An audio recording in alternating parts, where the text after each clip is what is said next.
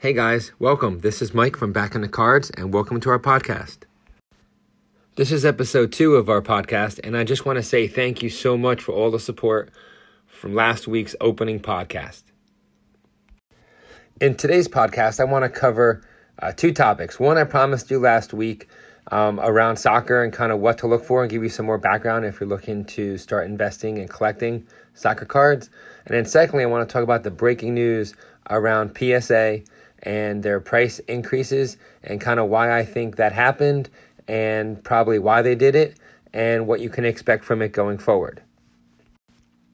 So I'm going to start with soccer cards. So soccer is an international sport. It's been around quite a while, but really hasn't been too mainstream on the card collecting front. And I think with everything going on in the world and quarantine and people are looking for the next big thing and shiny object, soccer's come to the forefront as that opportunity. You know, it's an international sport. There's so many stars and prospects out there. But what really happened is it's become such a rapidly growing industry because of all the opportunity that was there in terms of rating the top players in the sport, both long-term and current. So even the people who don't even play anymore, their cards have gone up. So really, you know, prices are skyrocketing because there's so much opportunity and growth and demand for it. And, you know, the supply just isn't out there like it is with some of the more popular American sports, right? But I'll tell you that, you know, with the prices skyrocketing, I really wouldn't recommend buying any of the top mainstream players right now, such as Messi, such as Ronaldo. Go after some of the prospects and such who are up and coming, right? Look at some of the clubs that have more of a developmental program, like Barcelona and Dortmund. You know, look at who's coming up through the U.S., you know, soccer program. You could definitely do your research and kind of see this, right? So this would have been the same as looking at someone like Christian Pulisic, you know, about 2 or 3 years ago, as he was coming up and people just started hearing about him. So do your research there. I think there's still some opportunity because there are so many prospects. I mean, Messi and Ronaldo won't be playing that much longer. You know, maybe give them 5 years, 6 years or so.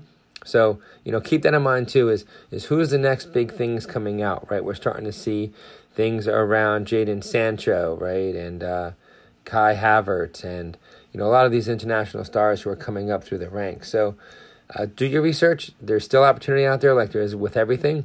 And just be careful around a lot of the hype pricing and such, right?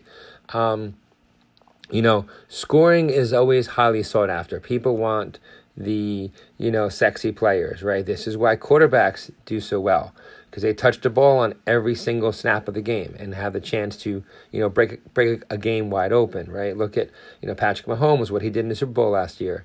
Look at Tom Brady over the course of his career, right? That's why these cards always demand top dollar. You know, this is also why home run hitters like Mike Trout, Bryce Harper, Pete Alonso demand top dollar as well, no matter what year their card is or, you know, what the different parallel refractor is. They're always going to get top dollar for them. So in terms of soccer, you know, this translates to people like the center striker, you know, the center forward.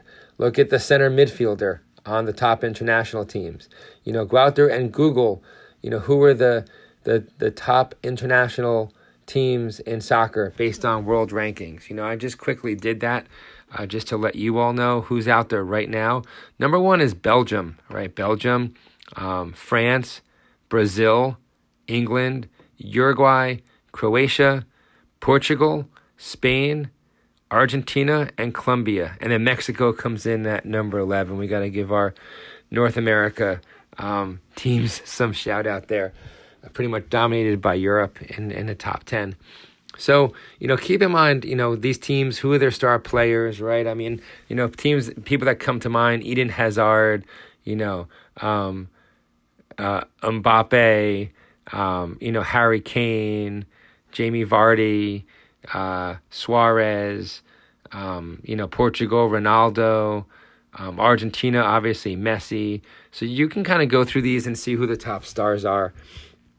You know, those are the players you want to invest in, right? Germany's got a ton right now of star players and people up and coming. They're definitely worth, looking at Germany sits at number 15, but they're gonna be set for a long time. So definitely keep Germany as that outlier, looking in, right? All right, so back to the overall topic here. Learn about all the different leagues. So not just the international, teams, right? So most star players play for an international team and play for what's called a city team, which is a team that's in a league, right? So English Premier League in England, Germany, Bundesliga, Italy, I'm going to butcher these, Serie A, right? So I'm Italian and that's my best. Italy, Serie A. France has Ligue 1. Spain has La Liga, right? So look at the standings, look at the top teams in each of those leagues, and figure out who you want to go after, right? Finally, look at what cards are hot. So I could tell you, just looking at pricing and doing research, Prism 2014 World Cup cards, super hot. Germany won that year, so keep that in mind. Prism 2018 World Cup, France won, so look at those cards. Euro 2016's Portugal won, right? So Ronaldo's cards are pretty expensive in that set. One set that caught my eye is Topps Chrome Champions League. Focus on the refractors there. The word, just like Prisms, it has the word refractor on the back of the card. Those cards are a little nicer, sell a little better. Not that the base cards are bad, but focus on the refractors, the extra special cards. Prism 2019's, the English Premier League. Earlier this year, you can find, the $20 blaster boxes in the retail stores. They're a lot harder to find now, but that's a nice little set. Same kind of Prism inserts. You can expect the same kind of quality inserts from Prism. But definitely check out all those cards. I think that's a lot of information. Just be careful not to pay for the hype pricing, right? So this is similar to what we're looking at in basketball. A lot of hype pricing there. So just be careful. So I also want to talk a little bit more about the investing business, right? So PSA. So PSA announced now that they're raising prices, and it looks like it could be anywhere from 30 to 40% per card, which is a lot. Like if cards are typically $10, now you're looking at $13, $14 price potentially. And this is really going to impact a lot of the people who do subbing. And when you're sending cards not directly to PSA, but through a bulk submission, which typically bulk pricing is cheaper. Well, now they're realizing that, so many people are doing this. They're just trying to realize and play to the market where demand is up. Right now, PSA, even though they were closed during quarantine and reopened, they are backlogged over 1 million cards right now, right? So I think raising the prices is going to lighten the load on their backlog a little bit, right? It's going to keep their product and their end deliverable more sought after. So by raising the price, they are going to reduce the supply and keep the demand high, right? So raising the prices, like I said, lightens the load. People are sending in any and all cards to get graded. I mean, you're seeing cards that are only $2 or $3 cards getting sent to be graded. And really, that I don't think that is what PSA or even grading cards had in mind. I think they really want the cards that are at least, $15 to $20 a piece raw as what you want to get graded to really stand out and separate itself, right? So by raising the price, there'll be less PSA cards graded, and that's going to keep the pricing and demand and exclusiveness of a PSA graded card, at the top of the market. So people are sending in, like I said, all these new cards graded, the 2017 to present, and it's just creating a saturation of graded cards on the market and really crushing the raw card value because there's so many out there and the populations are so large. So by thinning the herd, it's going to increase, increase their revenue still, but it will make the cards more exclusive on the resale market or on the aftermarket, I guess, once a card gets graded. So, as the cards stay more scarce, it keeps their values up, and PSA remains elite with all the increased competition from their buddy Beckett, and SGC is up and coming, getting more and more cards out there, as well as some of the lower grade ones that people kind of snub their nose at, but they're still out there and they're still going strong, like GMA and BCCG.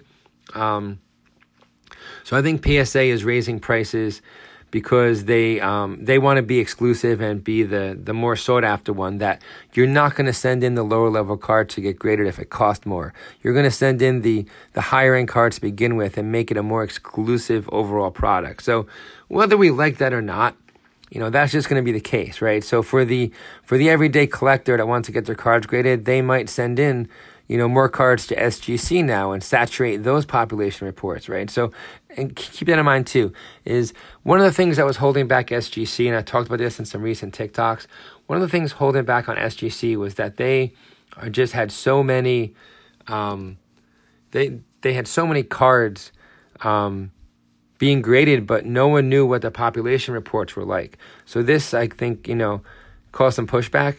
So now SGC just released their population reports. You can see how many of each card are graded by SGC and how many of each grade itself, whether it's 10, 9.5, 9, etc. So now PSA had to make their next move. So their next move is to thin the herds and be more exclusive as a card grading opportunity. So keep that in mind too, that yes, it really stinks that PSA is pushing out the smaller person and the everyday cards that are getting graded. They want to be exclusive. That's why it's only on the newer stuff. The older stuff, which they figure a lot of people don't have as much of, and the stuff that's already established at baseline value, will continue to be submitted at current prices. So, I have 2 shipments right now in hand with subgraders. So I'm waiting to see back now if I'm going to be paying more than I thought I was, 2 weeks ago, 3 weeks ago when I sent those in. So stay tuned. I'll give you a full update on that as well. So I hope that gives you some insight as to PSA and kind of why I think that they made the price increase move they did and what that means for the market, right? So you're going to probably want to throw some hate on PSA. And I'm sure that's perfectly valid. I mean, I kind of snubbed my nose at that too and was like, come on, guys, what the heck? But you can see they're just reacting to what the market's doing and what everyone here is doing. So, keep that in mind as well. So again, I just want to say thank you so much for listening and taking time out of your busy day to give me 10 minutes of your time to listen to kind of my thoughts and what I'm thinking about in the card collecting world.